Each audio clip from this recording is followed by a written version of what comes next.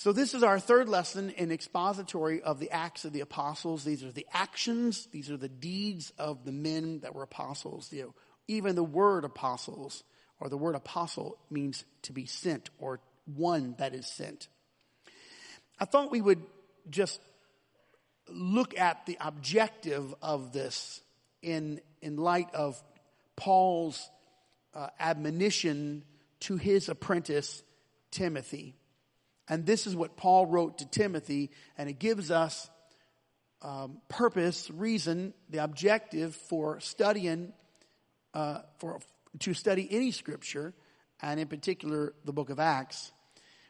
Paul wrote about, but continue thou in the things which thou hast learned. So let's just pause, and we'll just kind of take this like we're unpacking a gift. I remember finding that the Russian dolls. Have you ever seen a Russian doll? You have this big doll and you open it up and there's a smaller one inside, and you just keep going, and they're just many Russian dolls.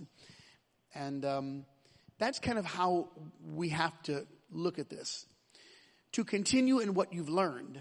Now, to continue in what you learn means that you practice what you know.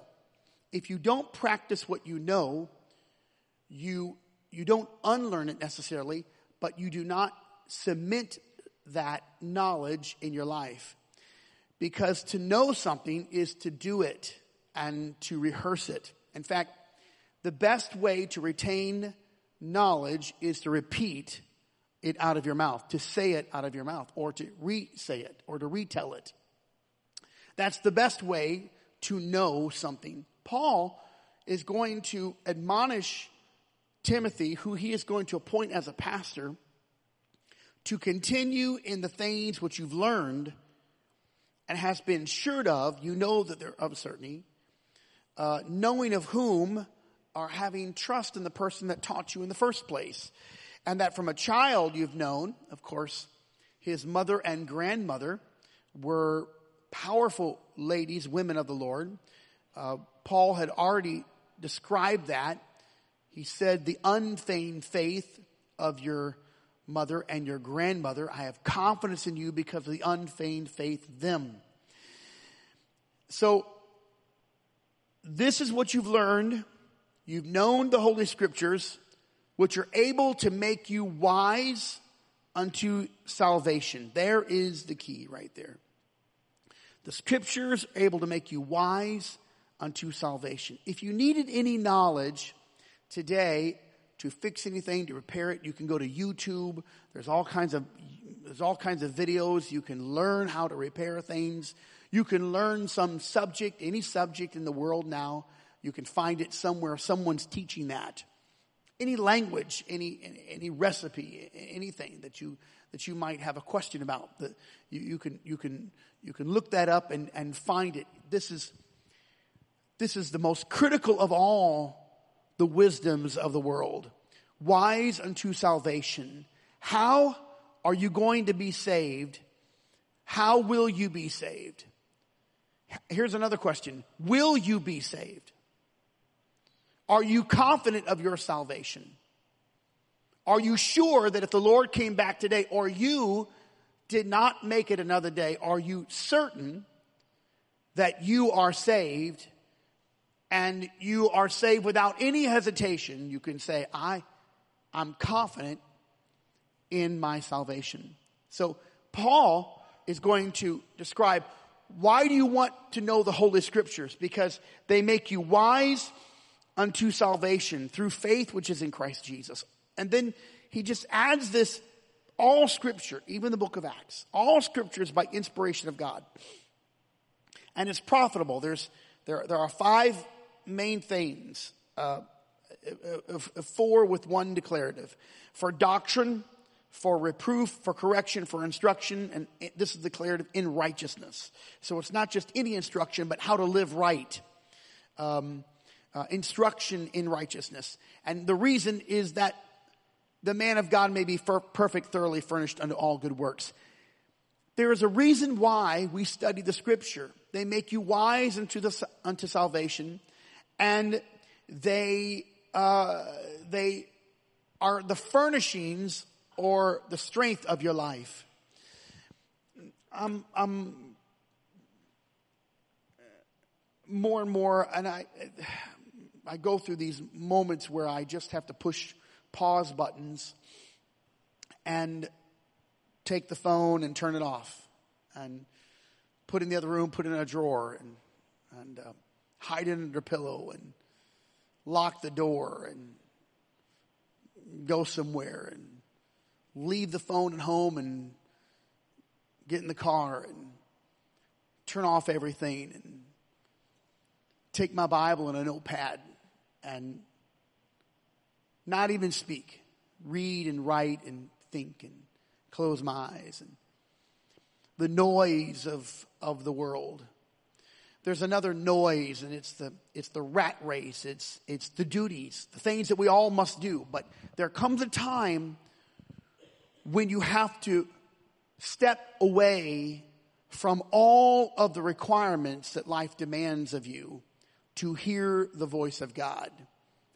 In a different era, this was easy to do because we had no options and we had no outlets. But today, the options have stolen our time. In fact, it's so much that there's a massive group of people who will say, I don't have time for Bible study. I just don't have time. I'm too busy. If that is the case, then you are just too busy. Then you have to cut out things because we're learning and we have learned the wrong thing. We need to carve out time. And I know I've said this many times, but when I was very young, the gasoline stations were closed on Sunday morning. A lot of the stores were closed on Wednesday night. All the people in our little town went to church. Nothing was open. And so Wednesdays and Sundays, it didn't matter what denomination you were. All of the people found a place. It was a simpler time. And I relish those moments because I remember in the simple time, we had more scripture. In today's time, we have a diluted scripture of commentaries where people smash the scriptures together and give you like the cliff note of what it means. And instead of studying the scripture, we have these large thematic commentary books. And so we don't know the scripture. And because we don't know the scripture, we have an issue. Now, Hosea 6:6, God spoke and he said, my people are destroyed for lack of knowledge. What knowledge? Math, science, biology? No, it was the knowledge of God. And the destruction of any people, country, church, state, home, marriage, family, the destruction starts with a lack of knowledge of God. Because God is pure, he's righteous, he's holy. And he's the only thing whereby we measure our lives, the word, to know him, to proclaim him, to be close to him, to hear his scripture, his word, his God-breathed book. And I don't want you to get in this either, although this is very easy for us to kind of drift off into this narrative where we just say, well, I'm Pentecostal. So what? What does that mean? People say, well, I'm Catholic, I'm Baptist, what does that mean? Does that negate your need to study the scripture?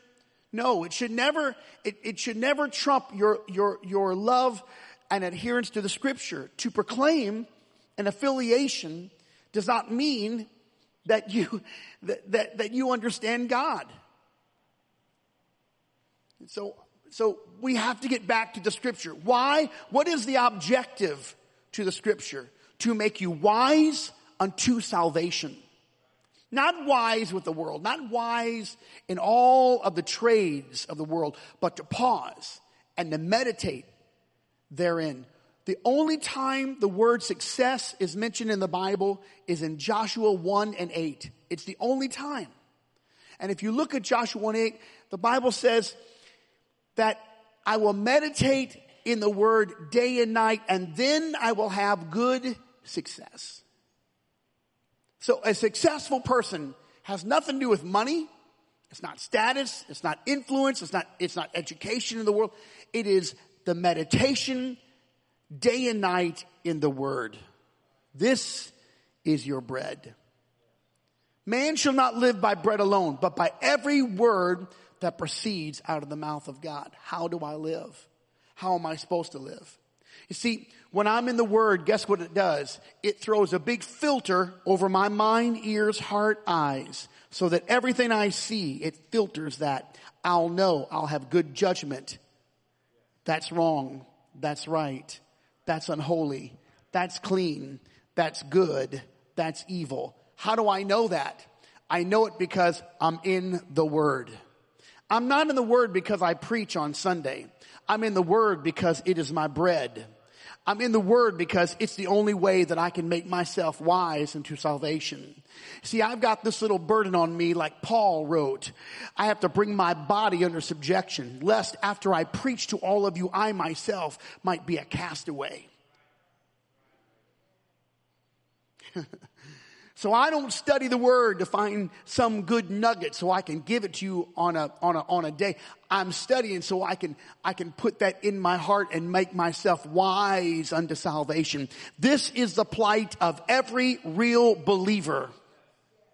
Amen. And if it's in the book, we want to follow the book. Okay. I can't even really get into the next portion of the book of Acts because without knowing my objective with the Scripture. Now, when I was young, in the Bible quizzing era that I was in, we memorized the book of Acts. We memorized the first chapter and the second, all the way. We memorized the whole book.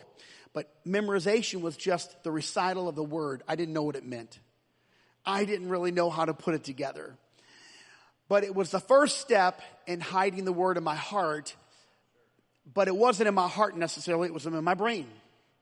So something could be in your brain, but not necessarily in your heart. So I could quote Scripture, but I didn't really have it in my heart.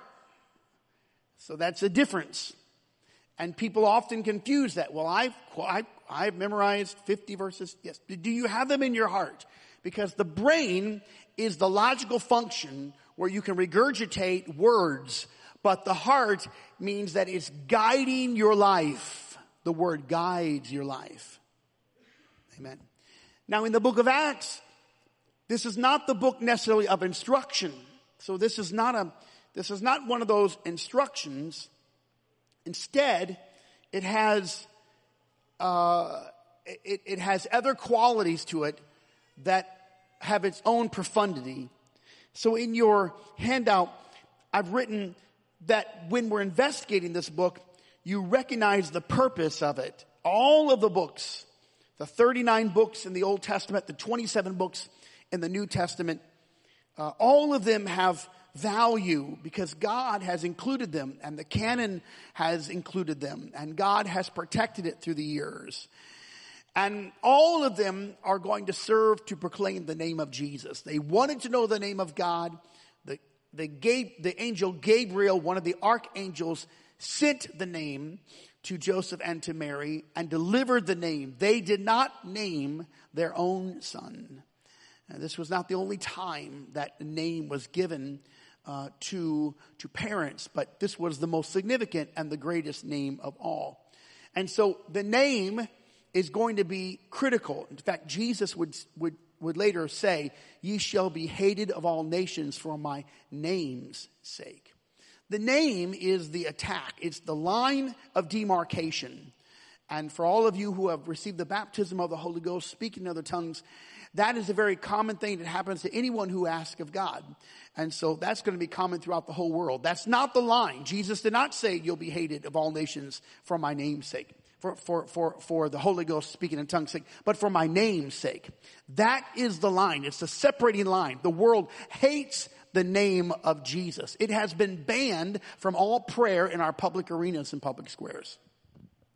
So we're looking at this book because it is where the early church, in fact, the first church began. The church that Jesus Christ began started in the book of Acts. So if you're going to, as we talked about in the first lesson in Hebrews chapter 9, the testament does not begin until the death of the testator. So while you can read in your Bible, you have your Bible, the Old Testament ends in Malachi. You got this page in between, then you start Matthew, and then Mark, Luke, and John. Well, really, the testament actually does not go into force until the death of the testator, Hebrews chapter 9.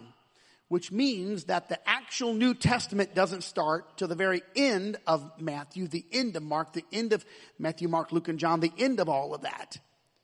So all of those people, up until the time of the death of the testator, are hidden under the covenant of Abraham. It's called the Abrahamic covenant.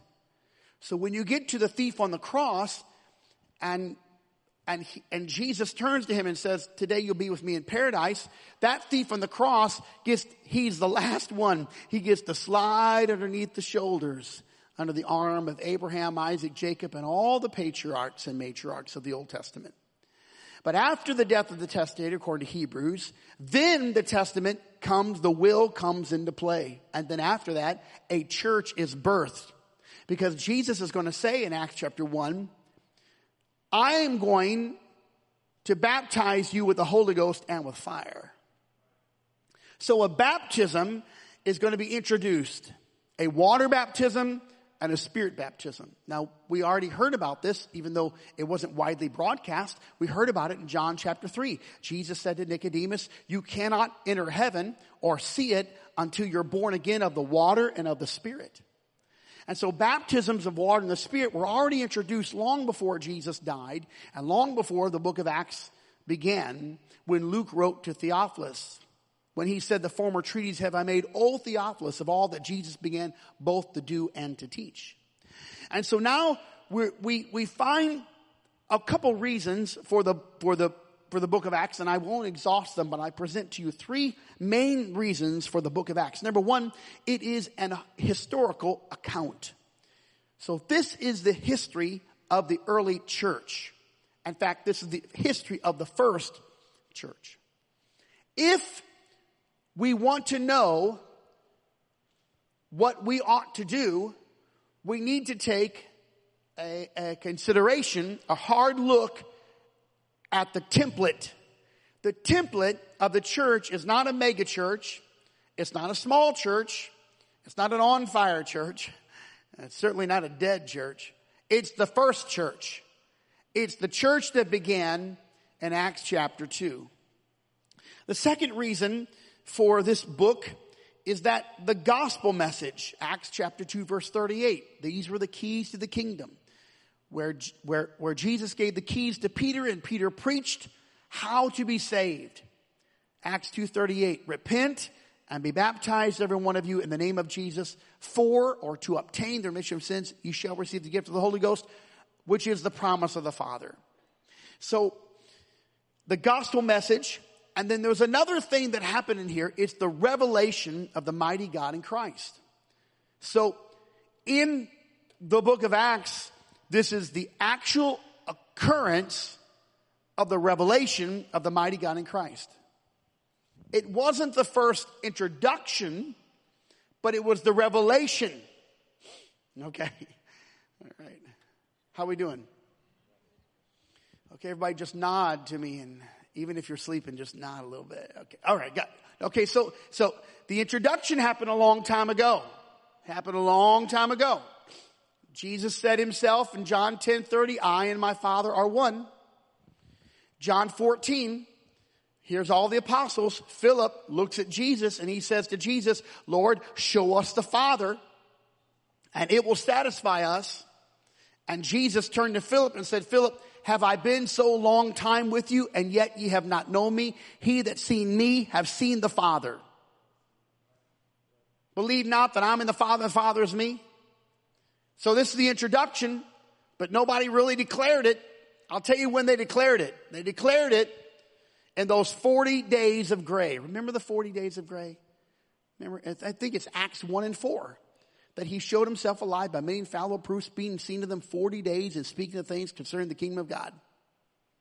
He's there. He goes to the tomb. He's in the tomb 3 days. He rises from the tomb. He tells the disciples all of these things. He sends them off. 40 days he's with them. He ascends. They're in the upper room for 7 days. The Holy Ghost falls. 40 days, he's showing them miracles, signs, wonders, all kinds of things. What happens in those 40 days?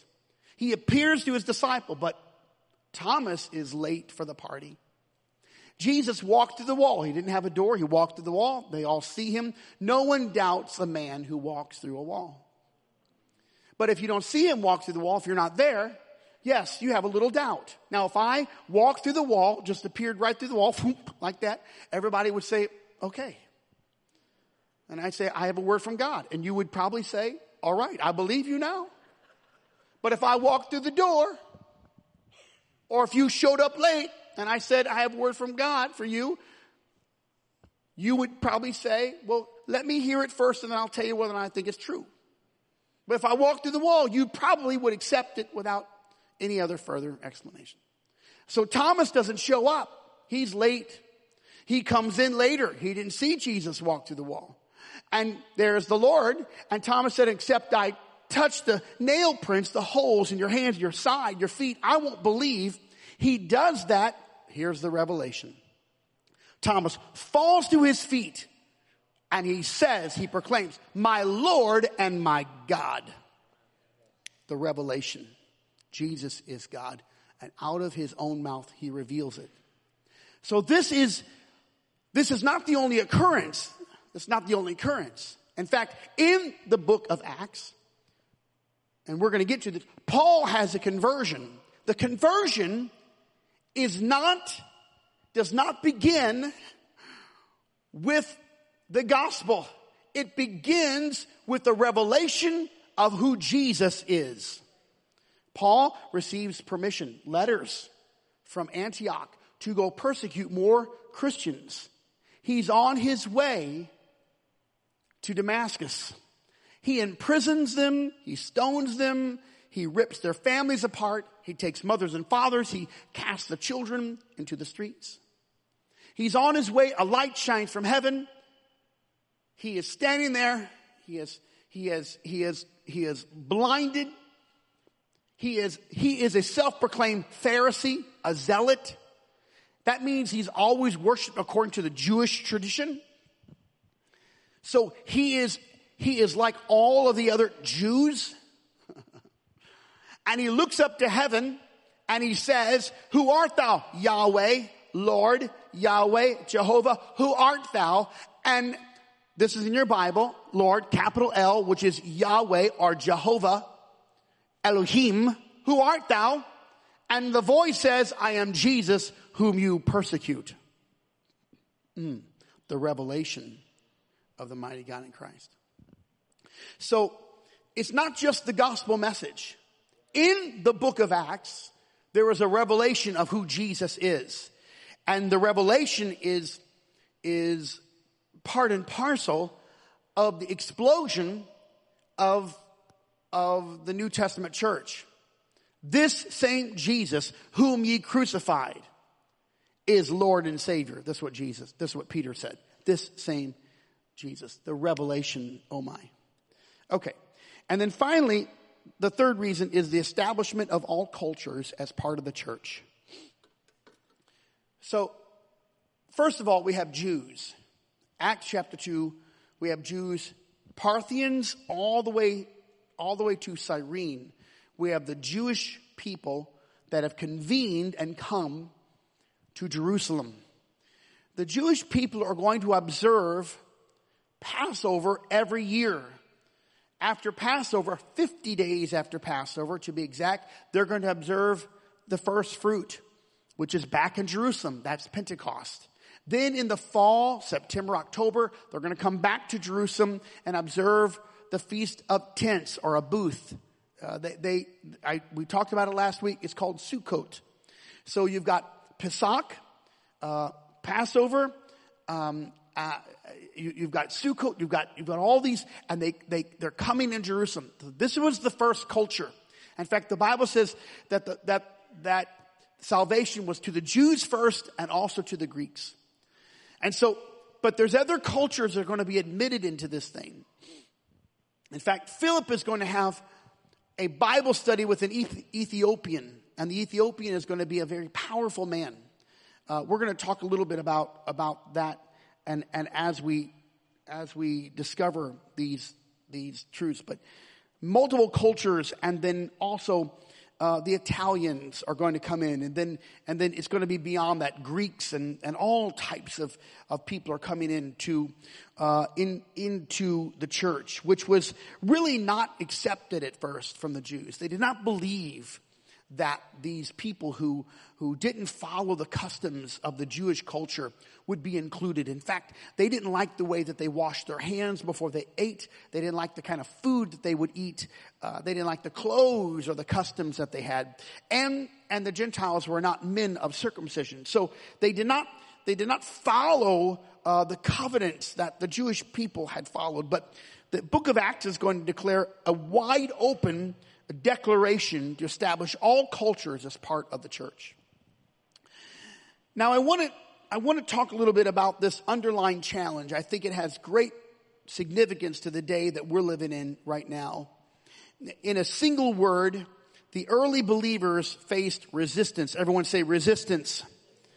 They faced resistance, and the resistance they faced actually promoted the gospel. I'm going to get to this. Let me just do this next line. It was a challenge from religious entities, civic leaders, and demonic spirits. So you had religion, you had government, and you had demonic spirits. This was a many times over. Paul and Silas were traveling, and a young girl with the spirit of divination followed them. She went behind them and she said, "These men are the Most High God." It was true. And she didn't tell the people, "Follow them." But Paul did not want that kind of publicity. Just as a side note, not all publicity is good. We don't need a bunch of devils telling everybody that we have the truth. Yeah. And so Paul rebuked the spirit, and the woman, the young girl that had the spirit of divination, the Bible says she brought her masters much money or much wealth because she could forecast. She had the spirit of divination, and when it went away, she lost her dark supernatural power. And so they were angry with Paul and the apostles. They were angry with him. That was not the only time. The 7 sons of Sceva encountered a demon. They tried to cast the demon out of a man, and the man jumped on them. These 7 men was overtaken by one man, and the man with the demons ripped their clothes off. The Bible said they ran away naked. It was very much, there was a lot of demonic activity happening. Why would there be demonic activity happening? Because when there is truth preached, there will be a resistance, and it's like a facet. There's 3 different angles of resistance against the preached truth, the word of God. Now, the first is not demonic spirits, but since we're there, let's talk about it. There is a demonic presence. It's a powerful presence. In fact, Paul said, he described that we wrestle against principalities. A principality is a governmental body. We have a principality in our city, every city, and then counties. And over the county, there is a governorship. There's a principalities. There's above that, there's regional principalities. We know this. This is just the natural world. In the demonic world, there are principalities and powers that rule over certain areas. I don't want to go down this road too far, but I want you to know that when I fly out of Indianapolis and I fly into another city, oft times, as I'm praying and God's giving me the word for wherever I'm going, I feel different powerful presence, different spirits. I went to 3 places on a one trip, and I talked to a very profound man after I was through, and I said, "This is what I feel." I went to Seattle. I went to San Francisco and I went to Salt Lake City. And I identified the perversions. I closed my eyes, and in San Francisco I saw a man with long hair. It was but the figure was distorted. I saw some kind of corruption in Seattle. I wasn't sure but it was a secularism, all I could think of. But when I got to Salt Lake City, I wasn't even trying to feel these things. It was the heaviness. It was a clay, a mire. It was a dark clay, an oily thing. And the man that I talked to, I said, tell me about this. He said, of all of them, there is the deepest, darkest spiritual control in Utah there. And we talked about it. These are spiritual powers that rule over those areas. I remember some of our missionaries telling the stories that when they went to certain places, they confronted the spirit world. It was different in different areas of the world. These are principalities that rule over areas. There's a constant fight against the church. When you're preaching Jesus and the revelation of Jesus Christ, there will be a demonic presence fighting you. Why? Because James wrote, thou believest that there's one God, you're doing good. That's doing well. But he said, but the devils also believe that there's just one God, and they tremble at the thought of it. So when the church preaches that there's one God, not 2, 3, 4, not polytheistic, but monotheistic, when the church preaches the Bible, which is a monotheistic Bible, there is only one Lord. In fact, Paul said there's one Lord, there's one faith, and there's one baptism. When you do that, you incite the demonic world. There will always be resistance against every church that preaches the truth. I'll put it in my verbiage.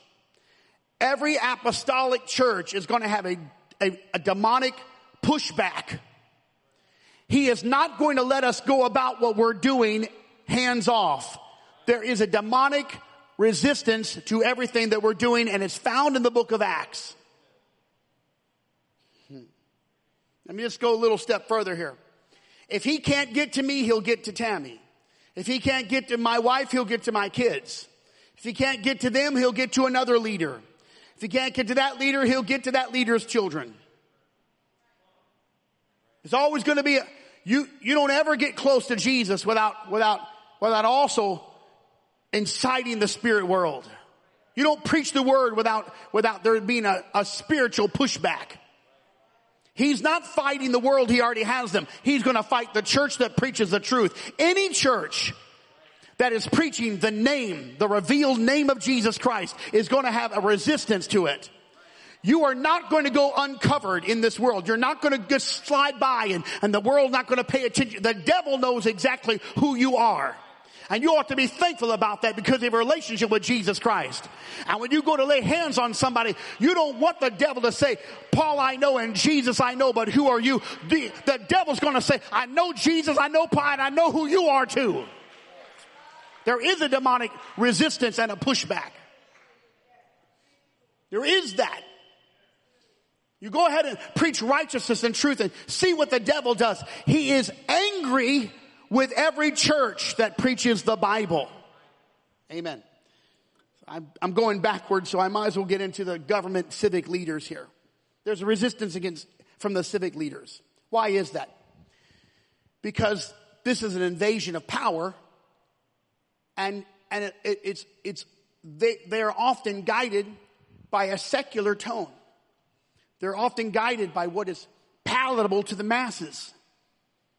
If you haven't noticed already, you're in the minority. You're not a big voting block. So they're going to cater to the loud voices in the biggest voting block. And they're going to try to find solutions that the Bible has already declared. I teach our children and teach our teachers to teach our children abstinence. I do not teach safe sex. All right. I thought somebody might say, Frank, thank you. Praise God. Okay. But the world, the government does not do that. They cater to the desires of the human will and the flesh. So when we stand up and say, oh no, hold on a second. We've got another form of education. It's a Bible education. It's called purity till you're married. You are pure, untouched, unknown. What the civic leaders say to me is, well, you're not living in the real world. No, I'm not living in your world, but I'm living in the real world. This is the world that should be. And while you're giving awards to all those people, and these people, they've helped all these folks, and found that person and helped them with trying to help them with their safe sex, and then they're having babies and diseases and all the things. They're not giving us any awards because we didn't have any babies out of wedlock. And if we do, we understand. Now listen, don't get all uptight. Don't get uptight. You got children that have babies out of wedlock. We're going to love them. But don't put me in a box that I can't preach against abstinence or preach for abstinence. And just because you made a mistake sometime in life, let me go ahead and have the word in my mouth. Let me preach the word. If you say, well, you know what, Pastor, it's kind of offensive because that's where I came from. Well, we don't want people to go where you came from. Amen. Okay, did I get a little sassy here? Sorry. The Bible study. Calm down. This is the pushback. But the number one resistance comes from the religious people. Always the religious people. Why? Because the Bible talks about that they would have a form of godliness, but they would deny the power thereof. They'd have a form of God, but they deny the power of the Holy Ghost. Some would be ever learning, but never able to come to the knowledge of the truth. People studying the Bible over and over, reading the Bible, never coming to the knowledge of the truth. Read through the Bible 50 times, all the time. We're reading, making notes. How could you not come to the knowledge of the truth? But when they have a relationship, but no teacher. They have a relationship with the Scripture, but no understanding the Scripture. They're learning, but they're not coming to the knowledge of the truth, because the truth never sets you free. Better go back to the Word. I'm in the Word. Jesus never said, you shall know the truth and the truth will set you free. He did not say that. They set you free is like a bird in a cage. You're free. Set you free is when you committed a very bad crime and you get to the judge and the judge said, you know what? We're just going to throw away the law and set you free. That's not what the Bible says. Jesus did not say set you free. He said, ye shall know the truth and the truth shall make you free. It grinds you. It tears away all that outer dark and does those edges of your life. It makes you, it molds you. You'll know the truth and the truth will form you. It will change your disposition so that you're like Christ. It doesn't just set you free like a bird. No, it takes you and it chisels away that bad spirit. It takes away all those things that bind you. It removes you from places and people and things and jobs. It makes you free. You'll know the truth and the truth will put you in a mold so that you can be like Jesus. That's right. So watch this religious group. The Pharisees and the council and the Sanhedrin. You'll find them in the book of Acts. Read the book of Acts. You'll find them. They are the first ones to resist Peter and John. No sooner had Acts 2 taken place than Peter and John, Acts 3, they're on their way to the temple to pray. Because that was their custom. And they saw a man. He was lame. Sitting at the gate called Beautiful. And the man looked at them and asked alms. And Peter, fastening his eyes upon that man, said, look on us. And the man looked on Peter and John, expecting to receive something of them. And Peter, I don't know if he did it or not, but it sounded like his words. He took his pockets out of his, we don't have any money. Silver and gold have we none. We have got nothing to offer you. But such as we have, We've got something, but it's not silver, it's not gold, it's not a shekel. What we have is this. In the name of Jesus Christ of Nazareth, rise up and walk. And he took him by the hand and lifted him up. And the Bible says the man went leaping and dancing into the temple. A little side note for all of you people who think that leaping and dancing and shouting in the church is not right. Go back to the book. Get in the book of Acts. You'll find out people shouted in the book of Acts in the temple. In fact, David said, praise is comely for the upright. You can't buy an outfit that makes you look better than when you're shouting in the church. In fact, your favorite outfit should be, I shout and worship when I get to church. Amen. That's just a little plug. And what happened? They took Peter and John, and in some parts of the scripture, you're going to find out that they would examine the apostles by scourging them. Now, there's an examination.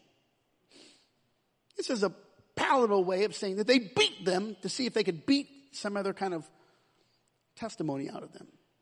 They put Peter and John in the middle, and this would happen on repeated times. In fact, at one point they said, did we not straightly command you not to preach or teach in that name? But you have filled Jerusalem with this doctrine.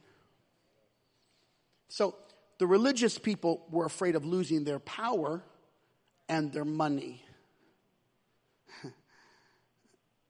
Now let me just tell you what the issue is and will always be. The issue is never the issue. The issue is control.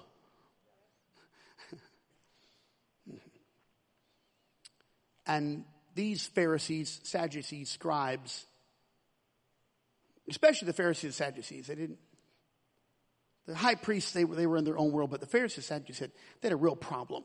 They did not like each other. In fact, they despised each other. And the Sadducees did not believe in the resurrection. They tried to trap Jesus many times. In fact, one time they knew about marriage, and they said, a man was married, his wife died, and the next one died, and the next one died, all these wives died. I'd have been asking, how did they die, man? Don't marry that guy. This was their answer. There's a question. Well, whose husband, whose wife will she be when she gets to heaven?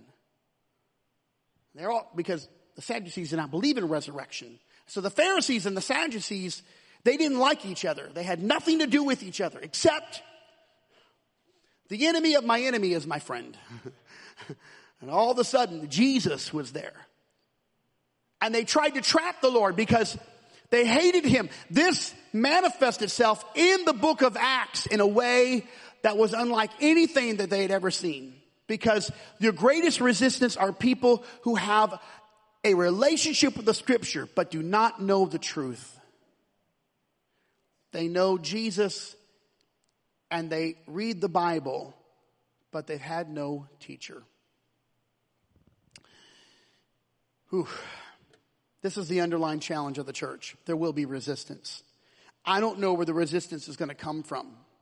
I don't know what the resistance is in your life. I cannot tell you how many people have come into this house. They've come without their families. We've baptized them in the only saving name of Jesus Christ, according to the scripture. Prayed with them, and I knew that their families were against the church. They were against salvation. They were against the Bible. And I've often said, I feel like a broken record. Are you okay? Do you realize what you're going to face? I've had them time and time again say, my family would rather me be on drugs. They'd rather me be anywhere else but in the church. There is a resistance somewhere. There's going to be a resistance somewhere. But this is common. Now the resistance, it results in something. The result of resistance is based on choice, however. It's not you make the choice about how you want that to affect you. A sickness, an illness, a lost loved one, a lost job, money, external pressures. Religious people who hate the truth, or they hate the name of Jesus, or they don't believe what you believe, or maybe governmental things, or whatever the resistance is. You make the choice, and the result makes you either founded or failing. You are founded, grounded, or you're failing. There is an outcome to your choice based on the resistance that you experience in your life. Let me talk about resistance for a moment. Some of the things that resist commitment. What erodes people's faithfulness? Nothing erodes faithfulness like hypocrisy within their family. When people within their own family, they're clapping their hands and putting on their Sunday smile, but they're cussing like sailors on Monday, and they're hateful and angry and bitter and mad and throwing things on Tuesday, and they're really living an abhorrent life. And the people around them, their children and brothers and sisters and whoever they are, watching this, there is a pendulum that wants to swing way out of control and just throw all of the Bible, all of the scripture away and say they're all hypocrites. You have to resist that. There is a pushback, and by choice, you've got to stand up and say, no, I'm not going to let their inconsistencies and their fallibility deter me from being faithful to God. Number 2 is you're strengthened or weakened. This happens in so many ways. You're strengthened or you're weakened. Or number 3, there's growth or there's retraction. You can grow out of resistance. You make the choice. Make the choice to grow from trouble, from heartache, from pain. Make the choice. Life is not going to be perfect for you, ladies and gentlemen. But you can grow in the Lord even at adverse times. In fact, it could be that your most troubling season is the season of your most growth. You get deeper in God, more founded in the Lord when you go through anxiety and trouble and disappointments and heartache and pain. In my most hurtful moments of my life, that's when I found my deepest relationship with Jesus Christ. When I was cut and wounded the most, that's when I called on God. I found him to be a shepherd I never knew when I went through heartache, when I went through trouble. But it was a choice that I had to make. Don't die in your dilemma. You're going to be in a dilemma. Don't die in it. Don't wither away and die in it. Could I ask you right now, in 2 years from now, when I'm teaching, whatever the subject is, be faithful. I want you right here. You're going to have trouble in the next 2, 3, 4 years, 5 years. Don't die in that dilemma. Don't give up on God. Don't give up on the church.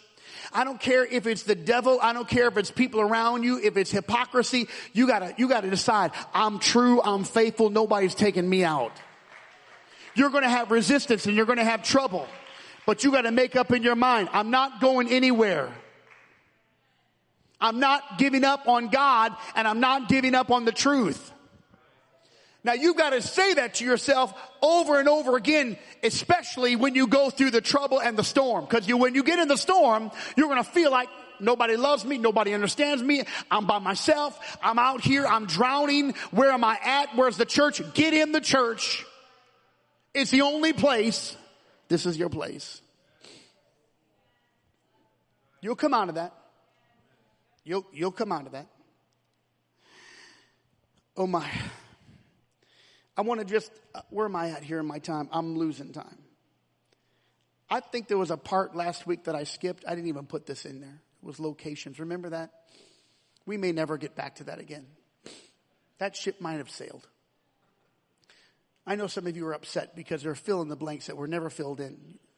When you get to heaven, ask Jesus what it was. I've already erased that from my mind. We can't go back.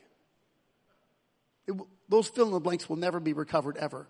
Get the mind of God. Pray that God would give you a revelation as to what I was going to teach at the end of my lesson. Didn't get to it. I would love to hear from you. Let's just cover a couple of things. I want to just look at Acts chapter 8.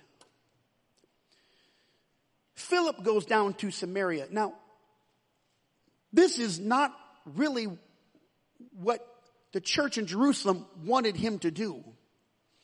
Because the Samaritans were both Jews and Gentiles. They had intermarried with the Gentile. And they had a place of worship. It was a mountainous area, just like Jerusalem had its place. But since the Samaritans were not allowed to go to Jerusalem, to that temple to worship, they had their own mountain. In fact, that's what the woman at the well said.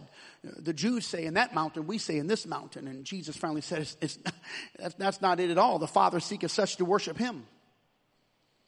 Spirit and truth. And she was pointing out locations. And Jesus sat down at a well and spoke to one woman. He had a need to go through Samaria. He sat down with a woman of Samaria. When she realized who he was, she ran back to the city, got everyone she could. They all came out, and Jesus taught them.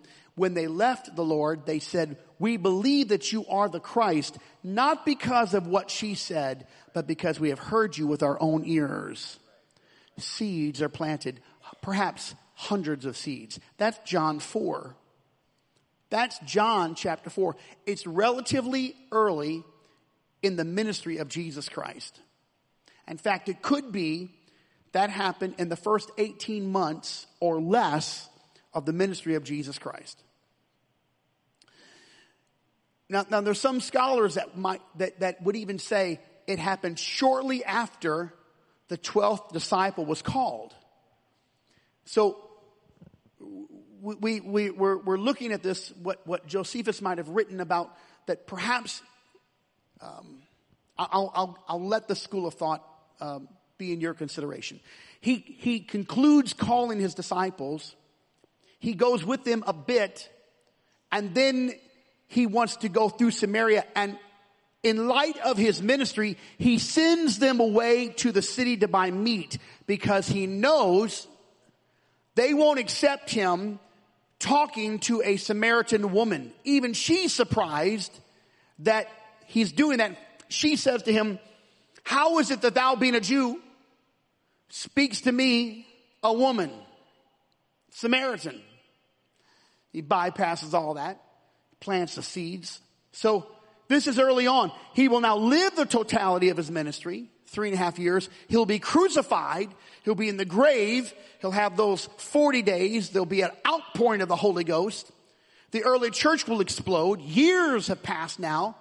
Philip now has been appointed as an administrator. And he goes down to Samaria. He begins to preach, and a revival breaks out among the Samaritans. The Jewish leaders and the apostles in Jerusalem, they do not want this to happen, but now we're with the Samaritans. Samaria is the bridge. Samaria is like John the Baptist. He is the human plank that bridges the Old Testament and the New Testament. The Samaritans is the cultural plank that bridges the Jews and the Gentiles. And the revival breaks out so much that in Jerusalem they hear about it, and they send down Peter and John, Acts 8, who, when they were come down, laid their hands on them that they might receive the Holy Ghost. For as yet none of them had received the Holy Ghost. Only the Bible says they were baptized in the name of the Lord Jesus. It was a massive revival. Now the seed had been planted long before the revival took place. This is my prayer. There have been, decades ago, 3 or 4, in my discovery, 3 or 4 ladies' prayer meetings that have taken place around this city. They were praying in basements and in living rooms for a mighty revival to break out. I don't think that revival has yet to break out. But I'm believing that those seeds have been planted. I'd like to be the part of the body that gets to reap the harvest of the seeds that were planted. I want to be on Philip's side of that equation. I want to be in the church that has a mighty harvest. So what I'm telling you is there's a witness of Acts 8. The witness comes from John 4. Oftentimes we see things happening, but we don't know where it began. Just so your consideration, this did not begin last week. This church did not begin when I walked into this town 23 and a half years ago. This Holy Ghost did not begin when you came in. This might be the first time you've heard this, but this has been going on a long time. A lot of prayer, a lot of fasting, a lot of people have come through this town praying for a mighty Holy Ghost revival. Amen. All right. So, this is just the book of Acts. In Acts chapter 9, this is, Saul is called. His name will be changed to Paul. This is the powerful man in Acts 9. There's going to be a shift in awareness. If you kind of look at this, there's a shift in the scenes of what's happening, where Saul is converted. He's going to become Paul. We're going to talk about it in a moment. But the deeds and the actions of Peter are now going to shift from the focus of Peter into Paul. Now, Peter is still very prevalent in the early church, but Paul, the spotlight is going to shine on Paul. If you go just one more step down in Acts 9, there's some miracles that happen in Peter's life with Aeneas and Dorcas, and these powerful miracles are taking place. This is almost hidden, and people really, they don't pay attention to what's happening to Peter. But the power of the Holy Ghost was so strong that, in fact, people believed so much that if one of those apostles could walk by them and touch them, that they would be healed. In fact, it was so crowded that they would put their sick in the roadway, that the very shadow of Peter, read it in your Bible, walking by might just, that shadow might brush by them and they would be healed. The faith was so high that God was using those men. Now it cost them something, because they were all martyred except for John, and he was boiled in oil and sent to the Isle of Patmos, a prison island. You think about that. It cost them something. But the power of that early church was that they were so devoted to the things of God that from Paul's clothes, they would tear off a bit of his clothes and anoint it with oil and send it out to people, because he could not get to the people that needed to be touched or healed. And they believed that that little bit of fabric, believing it touched the body of the apostle, and they were healed and delivered. It was not the fabric. It was not the oil. It was the faith in Jesus Christ. But they used simple things to proclaim the power of the Lord. And if the Lord can use that, he can use anything. That's right. He used a chicken, a rooster, to speak to Peter. Crowed 3 times. He used a burning bush to talk to Moses. He used a donkey to talk to Balaam. Donkeys can't talk. He can, if he can use a donkey, a rooster, and a burning bush, he can use anything. He can use anything. And this is what happened in the early church. The early church is our template. And if we're going to get back to where we need to be, we need to get back to the miracles, signs, and wonders that follow us. How do we get there? It's going to come through prayer. It's going to come through selflessness. It's going to come through faithfulness. It's going to come through devotion to the Word. We got to have a revelation of the mighty God in Christ. We've got to come in with expectation to believe that God is going to do the work, that He's going to do it. Amen. And all the people said amen. This is an open door in Acts chapter 10, and I'm almost through. I know the time is closing. Acts chapter 10 is the open door to the Gentile revival. And of course, that is the house of Cornelius. He gave much alms to the people. He prayed always, but he has no idea who he's praying to. And there's an angelic visitation, both to Paul and to Peter. Peter is in argumentation with God, but the result is that Peter will go to visit. He brings Jews with him of the circumcision because, of course, it appears he's uncertain of himself. And when they receive the Holy Ghost, even while he's preaching, he turns to the Jews that have been circumcised. Of course, they were believers and they'd already been baptized in Jesus' name.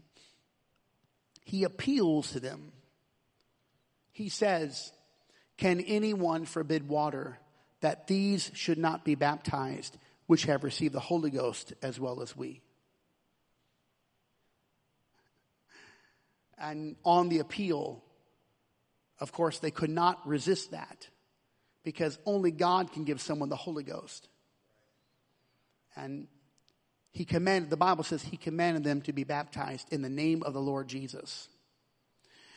So these are these massive thematic movements in the book of Acts. They give us understanding. They're not just this historical account, although that is the basis of our understanding. But they give us the understanding of this great gospel. I really want to cover a little bit of Barnabas here. I love his name. Acts 4:36. His name is called the Son of Consolation. And in a literal term for us, it would be the Son of Encouragement.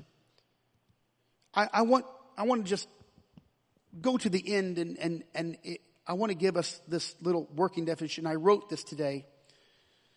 Understandings. This is a plurality of truths. This is my working definition. They are those truths which uncover the broader message. They're not limited to insights or backgrounds and contexts. They're not limited to that. They include that, but they're broad. They're broad. These understandings. You have to get these understandings. I want to talk about Paul and Barnabas for a moment. David wrote the Psalms, most of the Psalms. Not all of them. He wrote many of the Psalms, maybe I should say that. Asaph, sons of Korah, wrote also. David wrote many of the Psalms. Jonathan did not write any psalm. But Jonathan's faithfulness to David and his steadiness and his covenant friendship. Jonathan did not write a psalm, but he steadied the hand that did. Barnabas did not write the scripture, although Tertullian, in my research, wants to give some of Hebrews, the writing of Hebrews to Barnabas. I'm unclear of that. If you have an opinion, that's great. But it doesn't appear that Barnabas wrote any of that manuscript. Maybe Tertullian has some insight. I cannot tell, but this is the only thing that would be attributed to Barnabas. But Barnabas took Paul when Paul was a young convert, and all of the elders rejected Paul. Of course, there's good reason. They probably had some history with Paul when Paul was named Saul and he was crucifying and killing, persecuting their families. and they had some bad blood. You are saved. You want to be in the church. You want to preach and teach. Aren't you the same guy who, you separated my cousin's family, my aunts and uncles, the children. They never recovered what you did. It's one thing to see someone from a rough background come into the church, your church. It's another thing to accept someone who's wounded someone in your family and come into the church. It's hard to allow them to sit next to you, much less make them your preacher and teacher. There was ample reason. Of course, they were wrong. They were wrong. And the only one who had any kind of comfort and grace was Barnabas. And Barnabas, at one point, took Paul into his home for over a year. Now you see the son of consolation, the son of encouragement. He did not write those 13 epistles. He just gave the hand that wrote them integrity. Abigail was never the favorite queen, but she saved David by keeping him from retribution against her husband. Read it in your Bible. I preached about her some years ago. I can't even remember the sermon title, or I'd tell you, but you'd have to go back and look at it. I don't know. When Abigail's husband did not help out David's men, but cast them away. He had bread and food and water and wouldn't let any of them drink. And David in a rage would come and kill him. And Abigail met David on the way, loaded down her horses with bread and fed and begged, don't take retribution. And David later committed Abigail. She saved him from having blood on his hands. She didn't write a single psalm. She never led. But the Lord took care of the battle, and the Lord put the husband to death. And when David found out that God took care of him, he went off seeking Abigail, and Abigail became David's wife. You see, some things are understandings. You don't get the whole picture until you let the story unfold. And that's exactly what Barnabas was. Let me just share. In the last portion of Acts 4, right before Acts 5, there was some need in the church for money, for a love offering. And Barnabas was the first to bring a sacrificial offering. Barnabas was one of the apostles, and he laid it at the feet of the other apostles. Because leadership always gives first. Right? That's right. This is the establishment of Barnabas. And finally, I want to just talk about James. James was beheaded, and it pleased the unbelieving Jews. And the expectation of the Jews rose, and Herod imprisoned Peter. And the expectation of the people was that Peter would also die. But the Lord delivered Peter out of that jail. Now, I need to cover this just very quickly. I know I'm over time. Why does James die and Peter live? Why is James thrust through with a sword and Peter walks out of the jail free and no chains, angels leading him? Why is it that one suffers and another rejoices? Why is one ill, sick, and the other is healthy? Who can tell except the plan of God is a mystery to all of us? He uses us in different ways per his kingdom request. I cannot tell.